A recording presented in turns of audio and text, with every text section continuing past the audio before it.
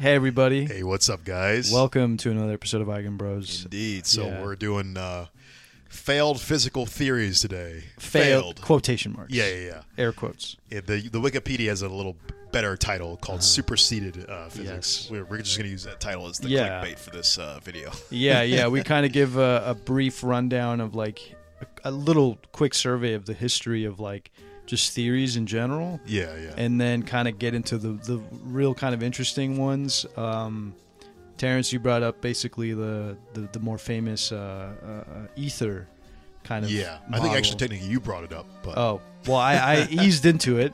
Yeah. But yeah, and then we talk about some theories in quantum that were like tried out for a little bit, and and then we kind of just so that the first half is history, the latter half is kind of like those little quote unquote failed theories and or theories that were superseded or kind of failed to answer bigger questions. But hopefully you found this illuminating and interesting. Well, they didn't watch it yet, but they will find it. Oh, true. Hopefully you will find this. True, very true. But yeah, hopefully you thought this was this is something that's interesting to you. So, yeah.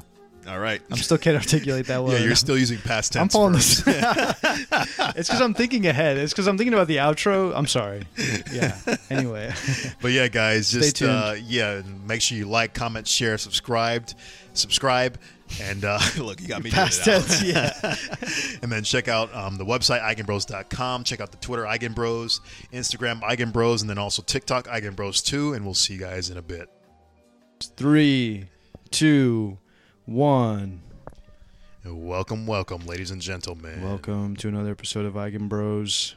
Today, Back in black. Yeah, Back in Black. Back in Black. Who sings that? AC/DC, yeah. Mm-hmm. Yeah. They're good. They're Classic. all right. They're pretty decent. They got a couple bangers. Yeah. You remember my philosophy we were talking the other day? If they've got more than 2 songs, then I'm already You're, sold. they're already. I'm already sold on you as a band. Yeah. No, they're great. They're AC/DC. I'm kind of wondering why they decided to go with an engineering name. I'm sure there's an interesting story, but yeah, I don't know. Watch the lead singer's like a physicist or something. I think it might have to do something with Tesla versus Edison. Yeah. Maybe. I think I actually read something on this a long time ago, but I don't want to say because I have such a bad memory. I don't want to pollute the already rife with misinformation internet with any more stuff. So. Yeah. So as you can tell, today we're talking about where band names come from. No. Today we're talking about failed physical theories. And this Wiki one actually had a better title, I think. What? We'll use the failed as a little clickbait for the video, but of course. Superseded was a good one. Oh.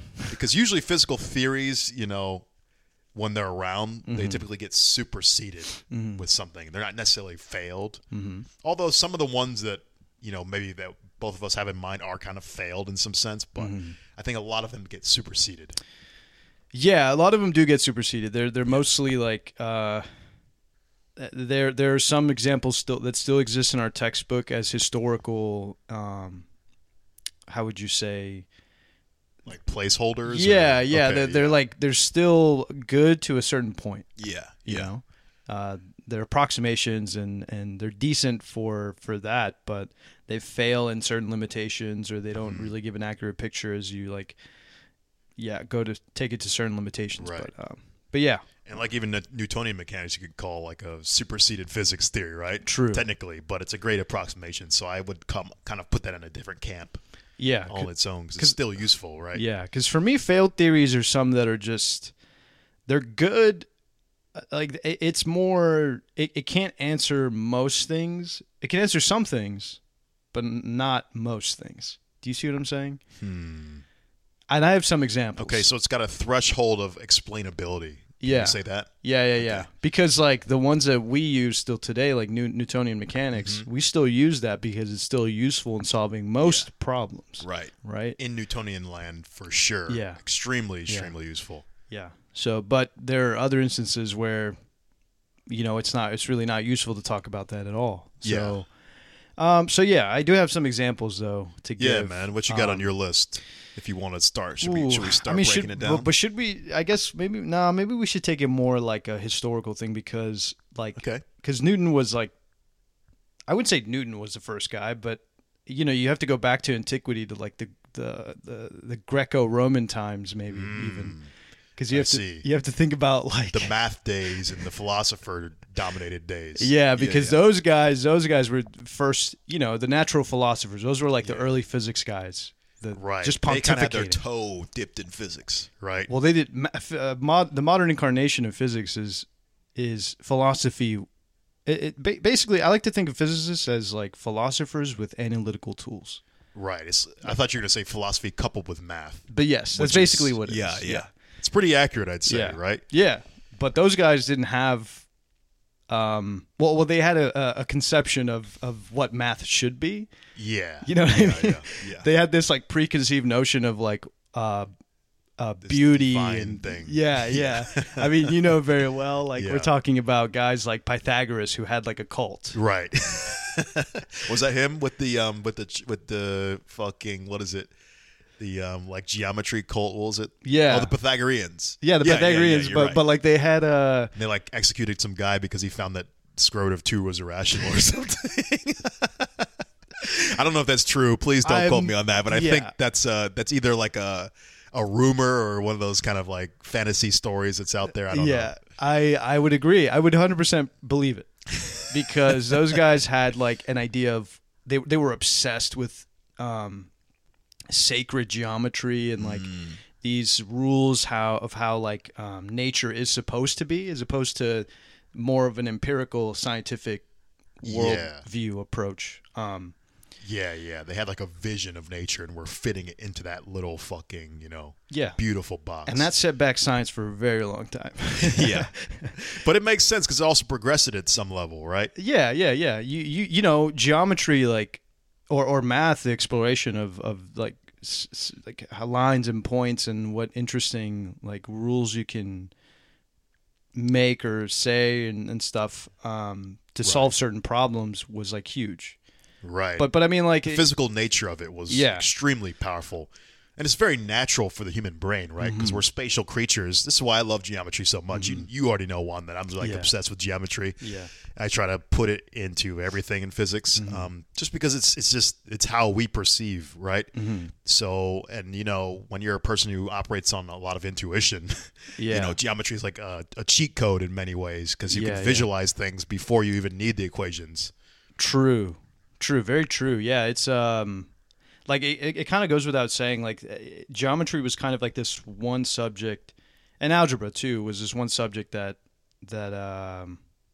was born out of necessity, right? Because like you go back to the Egyptian times when like property started becoming, or land allocation for property was starting to become a popular thing, and so farmers had to be, for you to construct or for you to have a certain crop yield, you had to calculate certain area and approximate how much of an amount of wheat or something that you grew.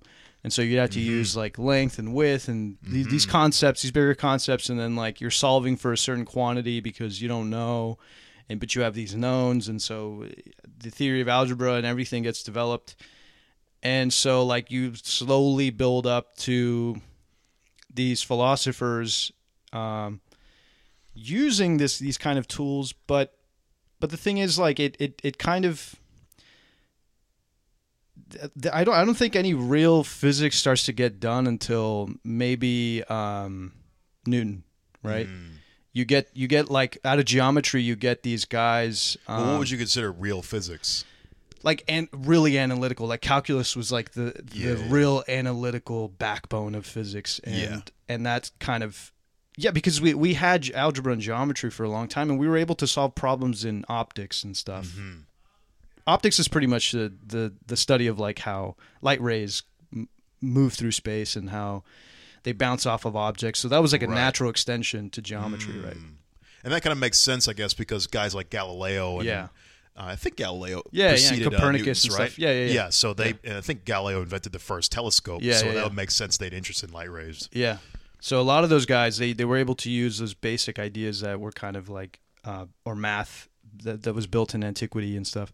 Now there is an important result because back then anyway, those guys that tried to describe atomic theory, they kind of what did they try to describe as atomos or some Atmos or something, but they Yeah. called it like, I think it was like Democritus or something called it the irreducibles or something. It's like he basically came up with the idea of an atom by saying there's this irreducible quantity eventually as you get smaller and smaller that cannot be separated. Yeah. This indivisible fundamental thing. Yeah. Right. Yeah. Which is crazy. That like it's Yeah, kind of yeah. like a big deal to come to that conclusion out of just But those guys were coming up with so much crazy shit. It's like eventually one guy could have come up with that, right? Because like think of Yeah. Aristotle with his whole theory of the elements, right? Yeah. He's saying that there's like units of fire and units of ice and things. It's like yeah. True. it's like they're coming up with all kinds of stuff just Yeah. based on thinking. It's like, okay, you could see someone conceiving of something like an atom. Yeah. He just happened to be right, but his knowledge was not founded in anything. Yeah. That was like a rudimentary kinetic theory of like basically kinetic theory of atoms and stuff. How like because if you What do you mean kinetic theory? because like you're extending kinetic theory is kind of like this. You think about most matter as jiggling balls. But did he say that? No, but I'm saying like you can think about it as an early model of that. Like if he extended it to like everything is jiggling around us and like, you know, that's how you get like things have temperature because He's they're smoking jiggling. some good shit if he's Yeah, coming yeah. If he's connecting those dots, that was just insane. Like That's a good ass peyote. no, because like kinetic theory is actually really useful. Even to this day, I learned it in. It felt like when I learned it, I felt like I was unlocking some secret knowledge of the universe because like you can describe so many things using like basic kinetic theory. Like things are hot because the atoms are jiggling. Yeah. You know. But then you always see the correction where people say, which kind of annoyed me at first because I was like, they say temperature is not atoms moving at faster speeds. Oh, right. And I was like, then what is it then? But I guess the more nitpicky way to say it, it's just it's the kinetic energy of those particles. Yeah. It's like the average kinetic energy. Yeah. I'm like if you get that it's atoms jiggling, that's almost like half the battle, right? But I guess it's like for the pedants out there that you can't say that. No, but that theory, that's one of the first theories that I think like you can look at and think like, oh, that's a pretty good approximation. But I'm getting ahead of myself. Anyway, you know, you had those guys, and they Archimedes was one of the few dudes too who kind of proposed. We still use one of those laws today. It's basically buoyancy, right? Yeah. His whole density. He invented the concept of density, or like Yeah, how like water is displaced in a certain way, and how it relates to basically the area and all this stuff, and and that less dense objects will float in a higher density liquid. Yeah, really cool stuff. I think they were trying to do that to see. I think a king had paid one of these guys to figure out how they could determine if gold that they had was fake. Yeah, right. Yeah. It was a fake crown or something versus a real crown.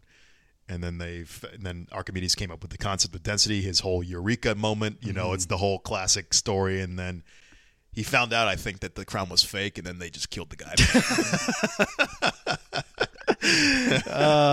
Beautiful. I don't actually know if that's true. But that's my story. That's my version of it. Yeah, that's the Game of Thrones type of story where they get beheaded for miscalculation. So but bad physics has dire consequences. Guys. I mean, it's kind of true. Like a lot of physicists and mathematicians back then were hired as sort of mages or wizards or something because they were like, make these weapons happen for me, and then like they had to build catapults and stuff like that in later ages. But it's basically like the real life movie trope of the smart guy. Like, you're smart, you can do this. You know, figure this out. Yeah, you're a virgin. Figure this out.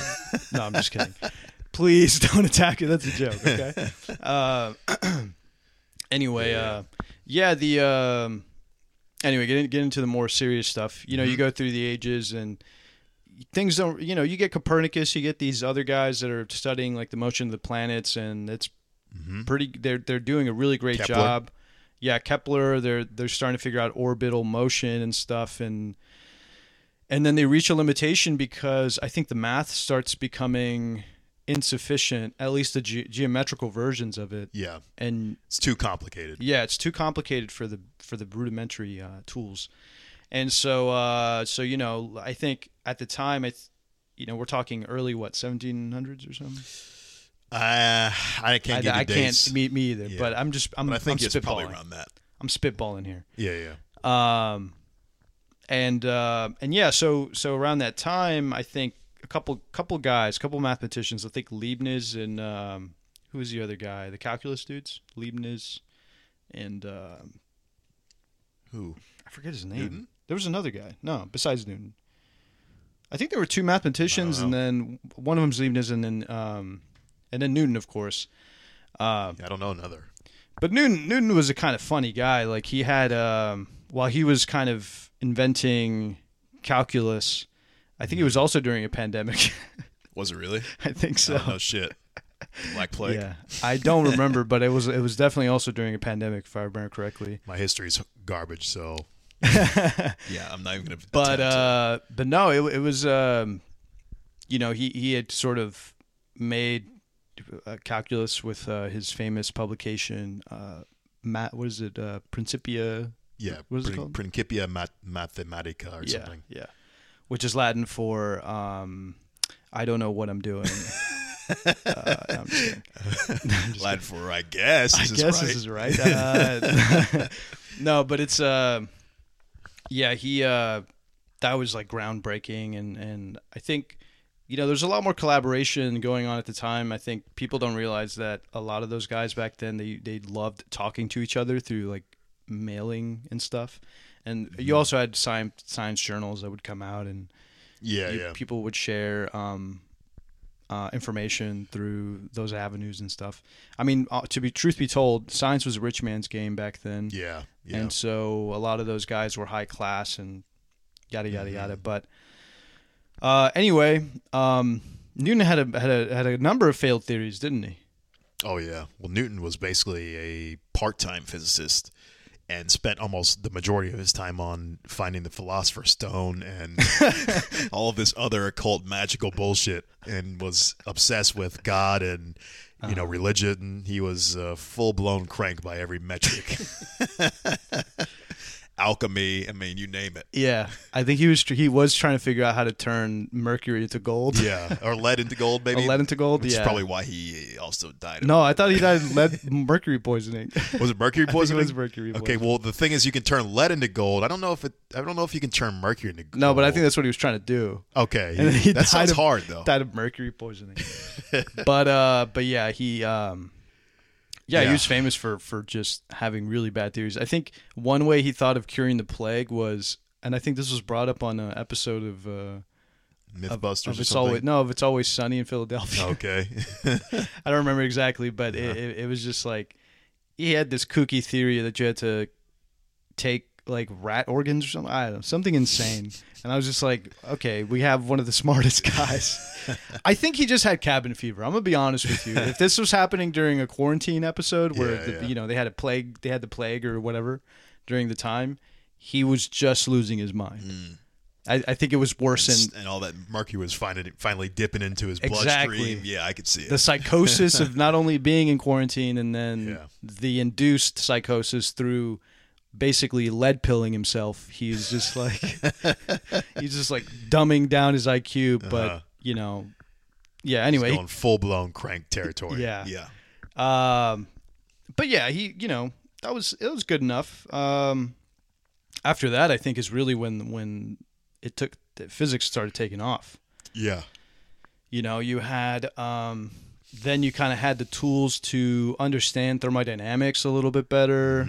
All these things. Calculus was just such a critical invention. I mean, that's really one of the biggest reasons why physics got. Why do you think it made it so important to development of physics? Just, man, it was just so critical because what are these the two basic rules of calculus for those of you that don't know are basically the derivative, which is like the slope at a point, and then the integral, which is the area under like a curve of a graph. Then all those, you can say underneath that is the whole concept of the limit.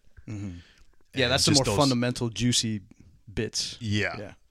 And that is just such a huge thing in physics, it seems, because in physics there's so many things that are just like rates of change of differential quantities, and just also the whole Leibniz notation, being able to work with mathematical concepts in that way was just so critical.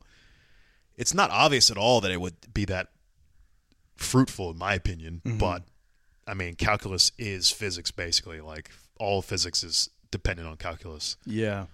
So, if you're still out here in the streets using algebra to do to do physics, you can do it, but like, it's not illuminating. No, and also, well, it is, but also it's like not even real physics, because you honestly can't even come up with certain equations and things, really. Maybe you can come up with some. I'm trying to think of like the projectile motion equations. Yeah. You can, maybe from first principles, because you can say like, oh, I can see that this is following a parabolic arc, so I know it's a quadratic equation of ax squared plus bx plus c form. Yeah. But even then, it's like, with physics, with calculus, with calculus, it's so much easier to see where those derivations come from, and it's very natural. Exactly. And you just get so much out of that. I mean, yeah, it's calculus more is crucial. It feels more fundamental, right? Yeah, It feels like more first principles kind of stuff. Right. It's like you actually get an understanding of how that manifests. Yeah. Whereas with the algebra, it's almost like a little bit arbitrary. Yeah, exactly. And so I would say that the reason why besides what you're saying, like calculus made physics seem more like you can use first principles more. You're able to use certain axioms and then build off of that. And certain things just are way more. I don't even know if I can say they're. I would make the claim that some things aren't even possible, but to be safe, I'll say things are just so much easier and simplified with calculus too. I agree. Yeah, it's. I would say that the thing that made calculus really important to physics, besides like the testing limit things, because that's basically what physics do. They kind of take things to the limit, but but just how easy it is to. Just how much more intuitive it kind of is. That's kind of like the biggest takeaway for me. Because doing physics with algebra was not intuitive to me. It I don't know why, but maybe it's a personal kind of like thing. But anyway, it was so fruitful that you basically had built modern physics on the back of Newton and Leibniz and all these guys that helped develop calculus to what it is today, or just the idea of it. And so, so I mean, it's very, very good. But I guess to switch gears a little bit, what are some of the failed physics theories that were on your list? Do you have any? So we build up to the modern era now, and like we get to thermodynamics and. There's some stuff there. I think they basically build on the kinematic theory of like gases and stuff, and how you look at like phase transitions. Those are all actually pretty good. They're I don't think there are any famous failed theories there, but this is like towards the end of the 1800s, where the engineers are studying like and people were really obsessed with actual empirical data at this point too, because it was the whole rise of the Industrial Revolution. We actually needed this stuff to work, so people were really concerned with empiricism and actual experimentation and doing things in real life. So actually the theories and stuff are probably really ugly at some point.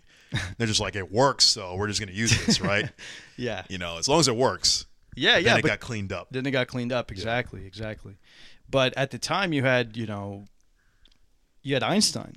Einstein was around at that time, and then Einstein and all those guys at the end of the century and of the 1800s, they were trying to formulate.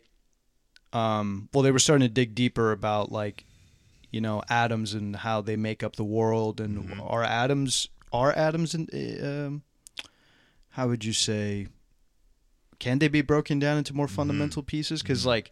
The study of thermodynamics and stuff, we kind of had to like look at different elements and stuff, because like in the industrial age, like you started looking at elements that would produce the most efficient like combustion or kind of process, like Yeah. You had to look at different chemicals and started looking at elements, and then your periodic tables getting like refined and built, and right.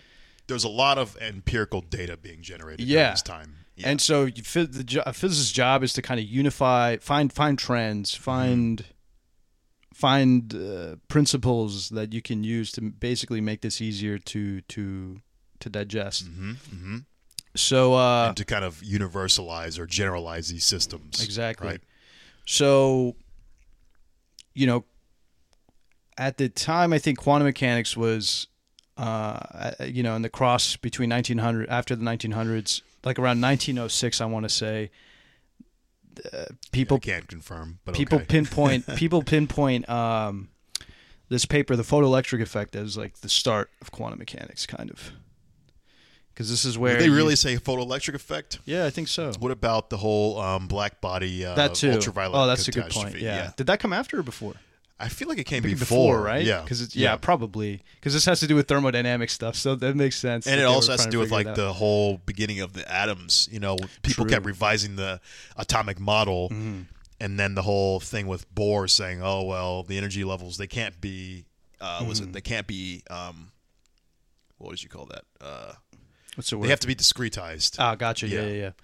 So yeah, and it constant adjusting of models and stuff. But at that time, that's when all the people started coming up with janky ass models, because we had so much data, right? Right. We had so much data because of the Industrial Revolution and just pumping out science and stuff, and testable science, and yeah, so we started like saying, okay, well maybe maybe we can describe. At the time, you can try to describe quantum mechanics. It comes a little later, but because we're still building a catalog of data. But I think at the time, Maxwell's equations, E&M, was like a huge thing too. Yeah. Right? Because it was getting finished off, right? It was the bow was being tied. Yeah. And I don't think there are that many. In fact, when calculus was invented, if you look at Maxwell's equations, if you look at the E&M equations before calculus, ooh, nasty, boy, gnarly. Have you seen them? You're talking about when they were just Ampere's law, Faraday's law, and all that stuff. But they didn't have calculus, so they didn't have any cross product bullshit that you see today. Are you talking about when Maxwell was formulating it, or even before that? Because you had E&M laws that they knew, but they were all just jointed. Like Maxwell, they were like Ampere's law, Faraday's law, Gauss's law, those kind of things. Yeah, Biot-Savart stuff. Like you had all these like laws, but calculus did not. Like they Maxwell is the guy that makes Maxwell important. The thing that makes Maxwell important is like he beautified. And he actually, I discovered this, he actually didn't really beautify it fully. Oh, really? Because Maxwell beautified it in a way where he used quaternions. The hell does that mean? So quaternions are the things that are, if you remember, they have the IJK components. I thought you were talking about these little alien people that live in like a certain subdimensional space or something. Is this a video game reference or something I'm not knowing? I don't know. It just sounds like or just from alien... the imagination of one. It is. Yeah. There are quaternions in my brain that make things move. No, but yeah. So he had some. It was beautified, but it was still like 20 equations or something now. And the thing was, they were all in like different dimensions. They had a spatial part of it. Yeah. So it's almost, you can think of it as like, someone saw that, you can actually simplify this even more if you use the gradient operator. So I don't know who did it, but someone else actually invoked the gradient operator instead and made it so that it was this, three-dimensional vector. Gotcha. And you can actually simplify it even further. Yeah. So Maxwell beautified it greatly, but then someone else took it down from like 20 to like 4. Yeah. Yeah, and that's what I mean. So, like, and it doesn't... The mathematical representation today is beautiful because of calculus. Yeah. Like before, I think it existed. It was this ugly mess of, like, how do you even? Because I don't think the connections weren't even there. Yeah, it was because just a bunch of random equations. Yeah, and I think they didn't have like good language of what a cross product's supposed to be. Like vector calculus was like so rudimentary. I think, if I remember correctly, it was kind of like they were still trying to figure it out. And yeah, I'm not sure of that history. But we're spoon fed this. Yeah, this complete package. It's so easy for us nowadays. Like we take it for granted.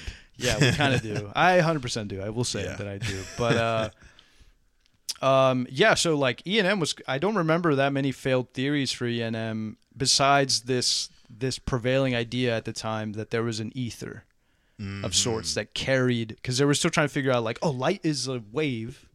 Right. You know what I'm saying? Like, yes, this is one of the ones on my list. The luminiferous ether, as they called it. It's even a mystical sounding name. It is. It is. 100% is.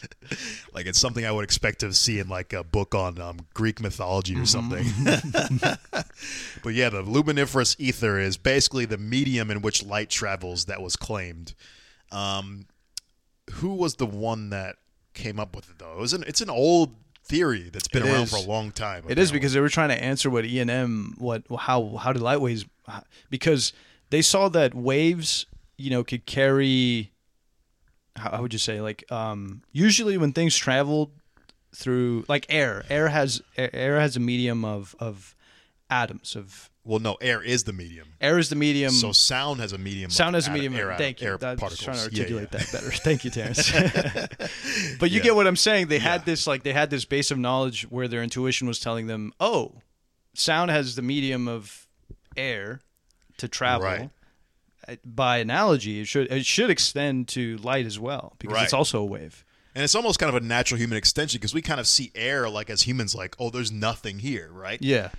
But then it's like, oh, when you become, woke, you start to realize that actually air has particles, and it has constituents of oxygen and nitrogen and all this stuff. But that's the woke take. That's when physicists got woke to the air around us, and they were just like saying like, the world in front of you isn't exactly what it is. Exactly. And they were like presenting people the red pill, and people were like, what the hell are you talking about? But it was this natural extension to the luminiferous ether. Yeah, so they basically then said, they extended that to saying that, oh, space, that has it has a medium that light travels through. It's instead of a vacuum, it's a plenum, I guess, which is the alternate form, or the antonym to vacuum. So it's got a plenum of ether, basically, that we can't measure in any kind of way because only light interacts with it. And I think only one of the ether forms actually stuck. And which one was that? I'm trying to remember who it was. Because a famous paper got published. I want to say Huygens, but I'm not sure. I don't want to get it wrong. Yeah. Huygens is probably wrong. Okay. So don't take that in your Don't mind. worry about it. Yeah. Facts don't matter here. Yeah. It's a podcast. As long as I preface it by saying I don't fucking know. It's history. Come on. Yeah. But anyway, Yeah. So one of those stuck, and it stuck for a long time. This was actually way back, during like Copernicus times and everything. Which was before Newton. So people were thinking about the ether and accepted the ether for a very long time. I mean, well into the 1900s, like during Einstein's time, right? Yeah, which is actually 100%. Kind of crazy. They just didn't really question it that much. They just said everything that's a wave needs a medium. Therefore, light is a wave as far as we notice. I forget why they thought light was a wave. Because at that point, Huygens and those guys, they had already done those experiments, the slit experiments, where they were already saying, "Oh, light, you see." But the double diffraction. slit was Young. Yeah, and Young as well. But was he before Einstein? Yeah. I don't think so. No, he was around that time. Okay, yeah. Yeah, I can pretty much guarantee. I can look it up, but yeah, go ahead. Yeah, but the guys who came up with the fact that light was a wave, they're like way more ancient than Einstein. Yes. And I have a feeling it has something to do with like, well, I don't know. I can't remember. I don't want to say the wrong stuff, but it probably had to do with like optics and things like you're saying, because you were mentioning that optics was actually preceded even Newton, due to guys like Galileo trying to invent the telescope and things like that. So I'd imagine there were some wave-like properties that they got from that. Well, yeah, literally the first experiment was performed by Thomas Young in 1801. To prove that it was a wave. Yeah, they saw that wave, that light. Yeah, he's 1801. 1801. Yeah. Oh, wow. So that's what I'm saying. Like, they already kind of knew that light behaved in this matter. Okay, and then we extended it with quantum, I guess. Yeah, we did. Interesting. So maybe he didn't even know about the fact that once it gets measured, it collapses. No, it came in the 1900s. Oh, wow. Very interesting. So, damn. Yeah. So Young actually performed the experiment without even knowing it was a particle. So then really the thing that started to shatter that whole thing of the ether was when Einstein came up with the photoelectric effect, and he discovered that exists, and it quantizes light into particle like packets. So then it's like, okay, what the hell is light? Is it a wave? Is it a particle? What is it? Yeah. So then all these misconceptions about light started to get uncovered, and people started to basically, light was getting picked apart. Yeah, you basically started fundamentally questioning what is light, what is, because we had Doesn't taken even need a medium. Yeah, we had we had taken all these things for granted. Yeah, for so long, and it's like, but we knew certain things that were sort of indescribable in some way. Like Thomas Young's experiment already showed that light is a wave, and Maxwell's equations I think made that all beautiful.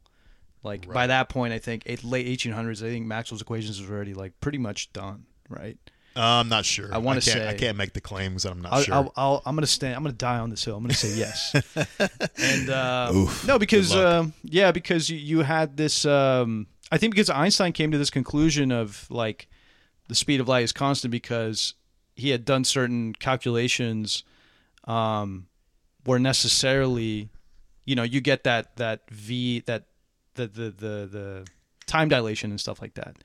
Well, he was using Maxwell's equations in some form or manner. Well, but Einstein's also was. I think Einstein's was mostly motivated by experiment, though. Yeah. Because Michelson and Morley actually did that whole, Michelson interferometer.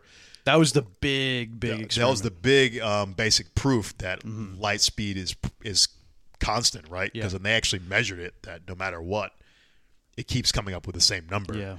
So. And that was also the paper that. Wasn't that the same paper that proved the ether was kind of bunk? Because they were saying, well, the ether, if we're going through the Earth, the ether, we're either going to be parallel or perpendicular to it, and like. Oh, I didn't get this deep with it. I forgot to actually go that deep with it. There's a famous paper. Why. I think it was they were using the Michelson for. I think that's the same thing, but they were. They were saying, if the ether exists, then at some point we should observe, like you're saying, the speed of light slow down if we're perpendicular to it at some point.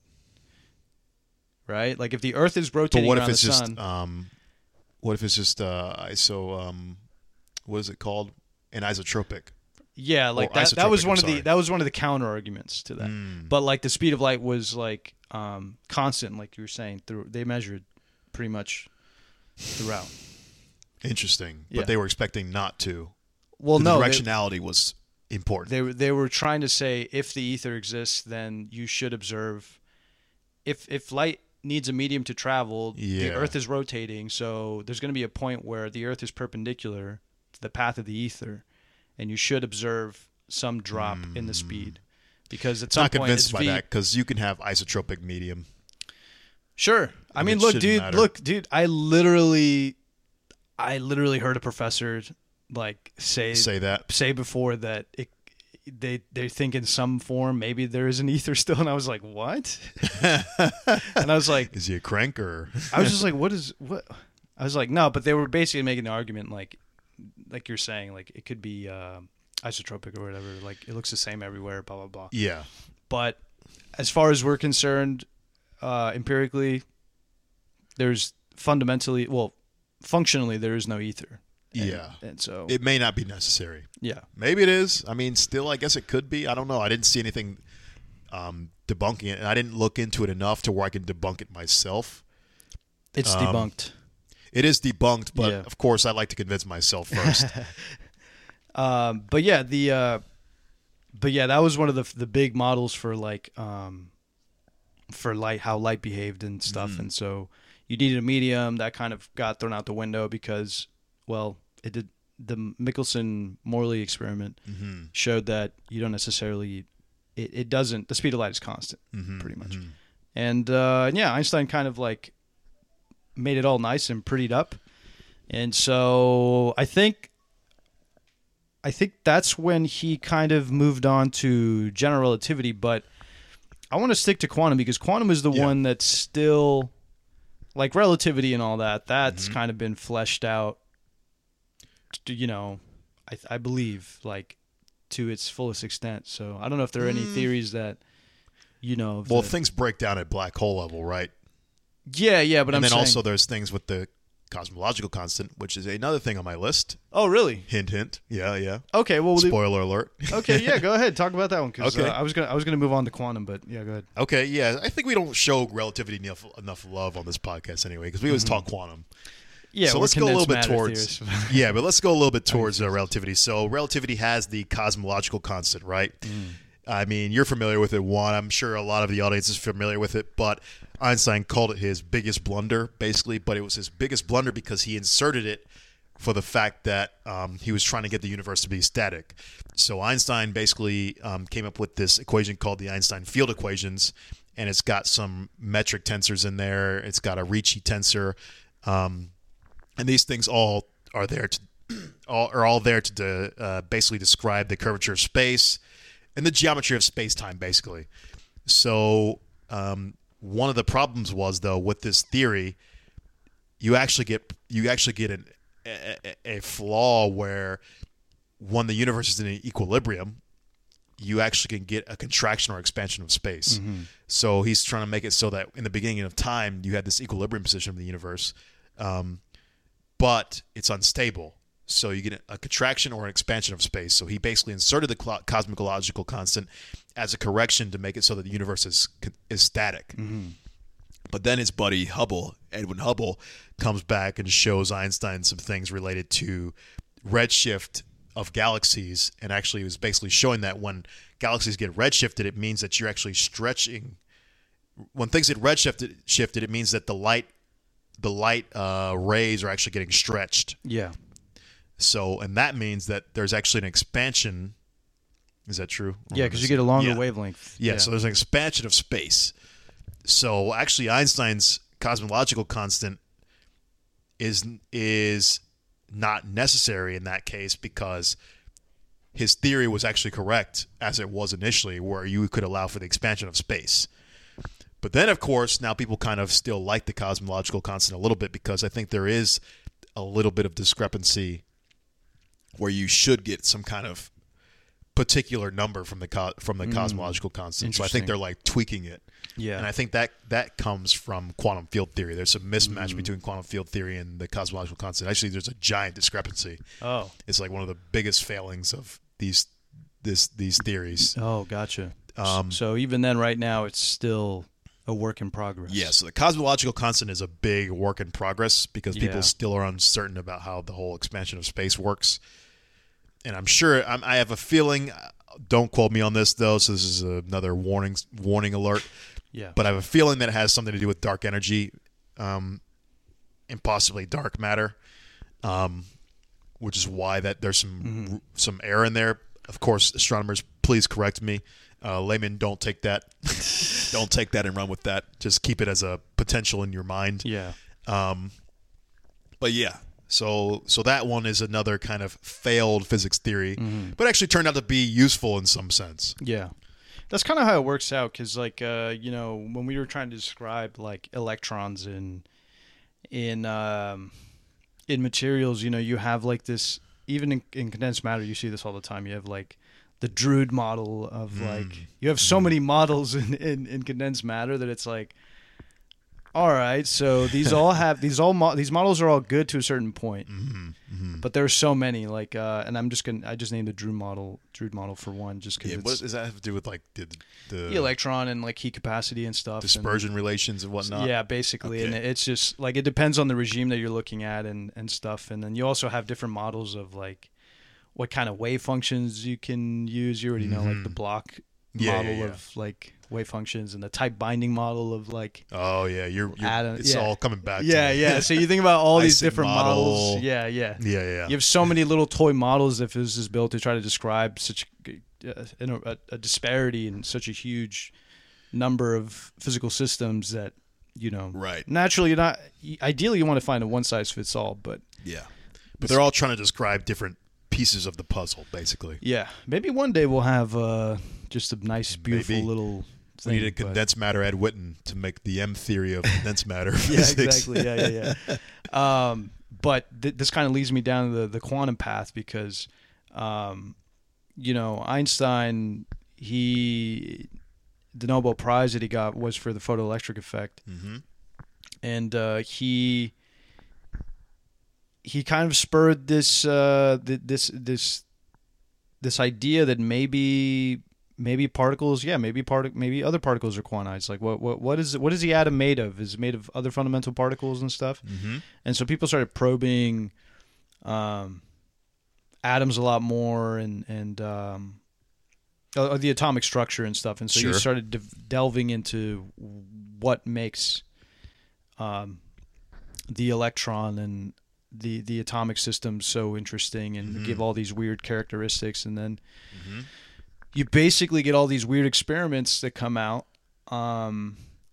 Is this the whole particle zoo we're getting into now? Yeah. Okay. And so like you get all these weird experiments, and then you start building a sort of model for basically atomic physics, which is, they call it quantum mechanics, but all it means what they mean by quantum is like things that are just small, discretized, small. Okay, yeah.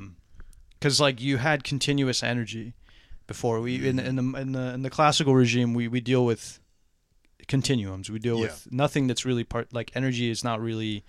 Energy is pretty continuous for the most part. Right. But in quantum mechanics, like you get like these little bits of energy. Right. The Planck's constant starts popping up everywhere. Yeah, exactly. Exactly. So H bar for those not familiar. And this doesn't really make sense to the intuition of a lot of physicists who were bred on continuous energy and all this stuff. And so they're which Einstein was, because quantum mechanics was not invented during his times coming up. Yeah, exactly.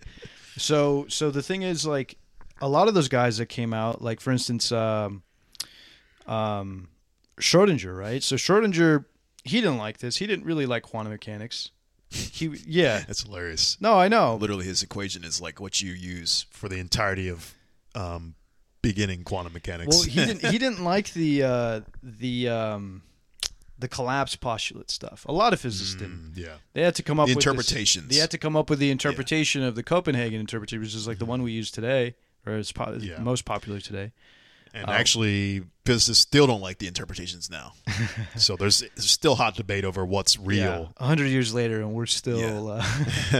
it's this wave-particle duality, and that's kind of the Copenhagen interpretation. Although Eric Weinstein claims there's no wave-particle duality. He just says everything's waves. I'd have to... Yeah, I think because it is waves, but it's like boundary conditions in some form or manner. Like, this is kind of what Schrodinger kind of thought. So I'll elaborate. I'll elucidate more on this. So Schrodinger actually came up with an electromagnetic picture of quantum mechanics around 1926. So like quantum mechanics was actually formalized by 1930, I think, when von Neumann published his like book on like the theory of quantum mechanics. And if you go back to it, it's like nothing much has changed. Like, it's kind of nice. It's like it's still formulated, and you have. That's not good and bad. That's good and bad at the same time. Well, I mean, like they kind of employed this. Like it works. It describes it describes what we see, but it's just math. Like it's just like we're using matrix, the formulation. You have the Heisenberg picture. You have which is the matrix mechanics stuff, right? Using linear algebra, and then you have the Schrodinger picture where you're using like waves and stuff, right? But anyway, Schrodinger, he believed that if the quantization of energy that led to basically quantum jumping, or like basically, quantum jumping. What does that mean? It's just like electrons that move up to like that when they're excited, they move to higher energies and stuff. If it was true, it would leave him sorry for ever getting involved with quantum theory. So he was just like upset that he's like, this doesn't make any sense. I don't like discretized energies is basically what he was throwing a hissy fit about. But Schrodinger was basically trying to formulate a continuum picture of quantum. So it was guided by boundary conditions set by Maxwell's equations, and basically quantum theory. He basically got it he built like a wave function that solves his wave equation for the picture of an electromagnetically active hydrogen atom. So it looks, I'll show Terrence this, but yeah, this is kind of the equation, and we'll post it up. It's got like Okay. It's basically using E&M. He's trying to combine E&M and quantum in some way, trying to merge the two, because naturally you're like, oh, quantum electromagnetic theory is continuous. You know what I mean? There's no discretization. Okay. And he's like, obviously, and that theory is right. Let's extend it to quantum mechanics, right? So this is what's interesting. He obtained with good results the dipole moments of the electrons at frequencies known to be radiated. He obtained the Zeeman effect and the Stark pattern. So if you remember the Stark effect for the hydrogen atom, with both like the non-vanishing components and the vanishing components, like the lines. He basically was able to, with this theory, he was able to basically show that the Zeeman effect and Stark effect were like true in his little picture. Okay. Which is like pretty damn cool if you think about it. Yeah. And he found it was so successful in describing the radiation amplitudes, electric charge densities, and other things that he basically was like, bro, quantum theory is just wave mechanics. There's no particles, no discretization, Interesting. and no quantum jumps. So, like in his like little picture of, he basically it's a perturbation theory basically, but it's like a perturbation theory to the electron and the hydrogen atom. He showed that collapse was unnecessary because he could explain it as a form of resonance. So what I mean by that is the quantization or whatever is basically like analogous to acoustic beats that are being produced. Okay. And that wave packets can simulate the appearance of point-like particles. So these beats look like particles. Yeah, they look yeah. like these little things. And yeah, his interpretation, however, failed to explain the particle nature of quantum mechanics over long distances. So Lorentz actually had What does that mean? and I'll explain. But Okay. Lorentz had realized this, that it couldn't survive the complementarity principle, which is that his wave packet treatment of the particle wouldn't it could not live. His acoustic beat picture couldn't describe why wave packets survive for such long distances. Do you see what I'm saying? Because any perturbation in the waveform would shear the wavelet and destroy its envelope. So this acoustic beat thing, like your little acoustic beat picture wouldn't describe why, like the photoelectric effect, like it gets ejected, but why does it still survive for over long distances? Like your little acoustic beat, any little like interaction with another sort of resonant phenomena or any interaction with other waves and stuff, it would destroy the particle. Okay. You know what I'm saying? Or it would destroy the I think I state. see what you're saying. Yeah. Yeah. It's like a local theory kind of. Yeah, because if you could think about it like that, like if it's an acoustic beat, it shouldn't like hold form, because like we know sounds, right? They kind of like are easily Disturbed and they bounce off walls and things. Yeah. Yeah. And then you also get like spots of interference or destructive.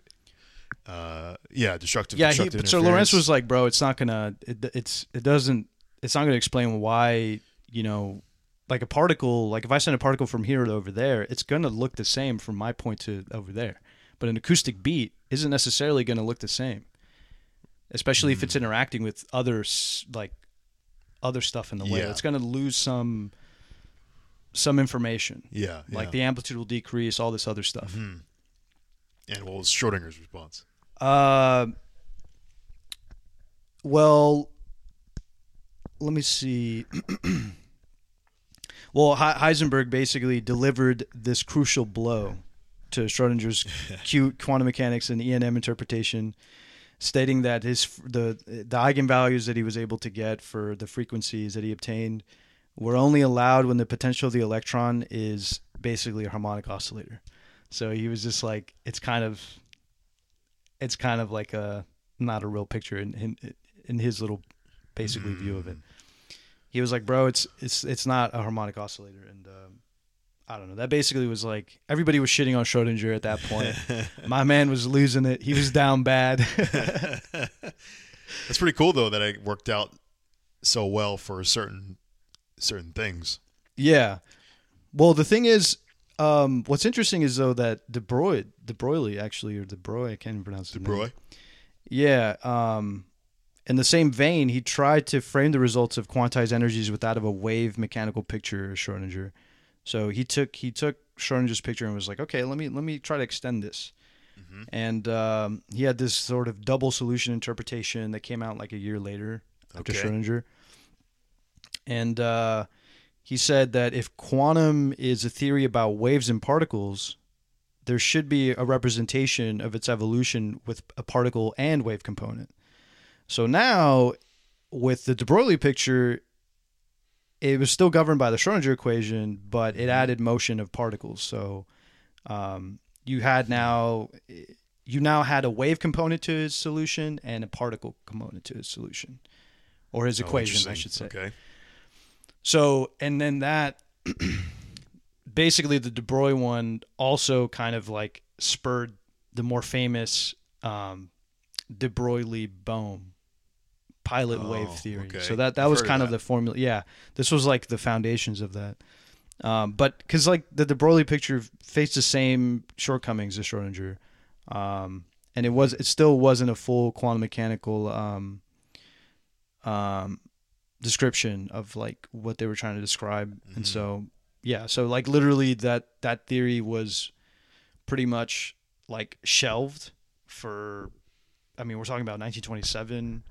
It wasn't until the 1950s that Bohm pulled it back out and was like, hey, maybe there is a pilot wave that we can sort of use. But that's that's a more famous, like, I wouldn't say failed theory. Mm-hmm. I mean, it kind of is, because most physicists will say that there's certain quantities that can't, there's certain infinities that we can't, like, we can't get certain finite numbers that we know exist in the Bohm picture. Okay. Like, basically what physicists call renormalization. There's certain things that we can't renormalize. I see. So things go to infinity, and you're just like, didn't even like renormalization. He didn't? No. Explain. He just said it was he said it was just like a shitty workaround or something. No, not in those words, but I watched an interview of him and he didn't like it. Yeah, Dirac is another famous guy of like him having weird, like we've talked about this, him having weird like leaps in logic, right? And then he gets the right answer. And you're just like, why? It's so far to extend. Yeah, well, what was that picture you were telling me about? I was talking to you about the Dirac C. We talked about it on one of the podcasts before on I don't remember which one. I think it was one of the alien ones. But yeah, he came up with the concept of the Dirac C. And it was just like, no, but also but he also came up with the Dirac equation, right? And he had come up with all this weird stuff, right? That's where it comes from, though. So he came up with the Dirac equation makes sense. So basically, he was trying to make an equation that looked like the Schrödinger equation, but it was a relativistic one. Mm-hmm. So he looked at the Schrödinger equation and said, okay, how can I make this a relativistic version of Schrödinger's equation? He realized that you needed matrix elements or something, so you had to promote like the operators or something. Again, preference. I don't know what I never actually studied the Dirac equation, so I'm not going to get everything correct. Because this is QFT technically. Yeah. Yeah. But he promoted something or had something where he changed it slightly and was able to get some answers. But then when he got some answers, he noticed he got energy values that were negative out of it. Yeah. So he was like, that's a problem. We don't see negative energies in real life. So then what he assumed that all of space was filled with electrons that occupied those negative energy states. So that huge yeah. So that you can only get things that have positive energy, because all the space was already filled with electrons in the negative energy state. Yeah. You couldn't actually get anything to go into a negative energy state. Yeah. But then, of course, he said, okay, there's a problem with that, because then that means that there should be a negative sign in the universe. So then he fixed that by saying there's a positive overlay or something. I forget how that fixed it. Yeah. But then basically what happened was that positive overlay, I believe, somehow was you were able to get that out if you could. So then he's predicted that she should be able to get. He's You should be able to get a positive charge out if you knock one of those negative energy electrons out from the vacuum. Because you see that now the negative electron is now in the positive energy state, so you should have like a hole. Exactly. And he called those protons though, but they were actually antiprotons, and he is actually credited with discovery of the antiproton that way. Yeah, that huge, huge leap in like. So if that doesn't sound like crankology to you, then I don't know what can. I'm just like, what? Yeah, literally, like full. What are you, bro? Your logic is so subjective that it's like, what are you? It's adding on so many layers of just like things that can go wrong, but somehow through all of that, he got the answer correct. That's just amazing intuition to me because, dude, that's just insane. But that's like, to me, it's like that can't be intuition though. There's something else operating at play there, because if you look at Einstein, the ultimate intuitive, his explanations were always so simple. Yes, and they always made so much sense in a very simple but brilliant way, and everything else would come from that simple image or diagram or thought. Well, like he's done it so many times with the photoelectric effect. He's done it with the whole reference frames in quantum. Yeah, the thought experiments. Yeah, and setting speed of light equal to c. It's just very simple changes or things that he did that gives you a whole rife bag of just stuff you can work with. Yeah, very true. Very true. He, there's a lot of those dudes. They just, I mean, they blow. They're the ones that make the biggest like these leaps in like logic, like those. They have these far out ideas almost. You know what I'm saying? Like Einstein and like Dirac and stuff, right? That try to build more like, more on the fundamental, asking why certain things are the way they are. Like the models that typically fail in physics are the ones where people try to ascribe certain preconceived notions Right. to physics, you know? Right. I think it's much better when you let things unfold. Yeah. Which is kind of like the camp. I watched the Portal podcast with Eric Weinstein, and you can clearly see this between Garrett Lisi and Eric. Because Eric Who's Garrett Lisi? Garrett Lisi is the guy who came up with the E8 model of the universe. He's the surfer.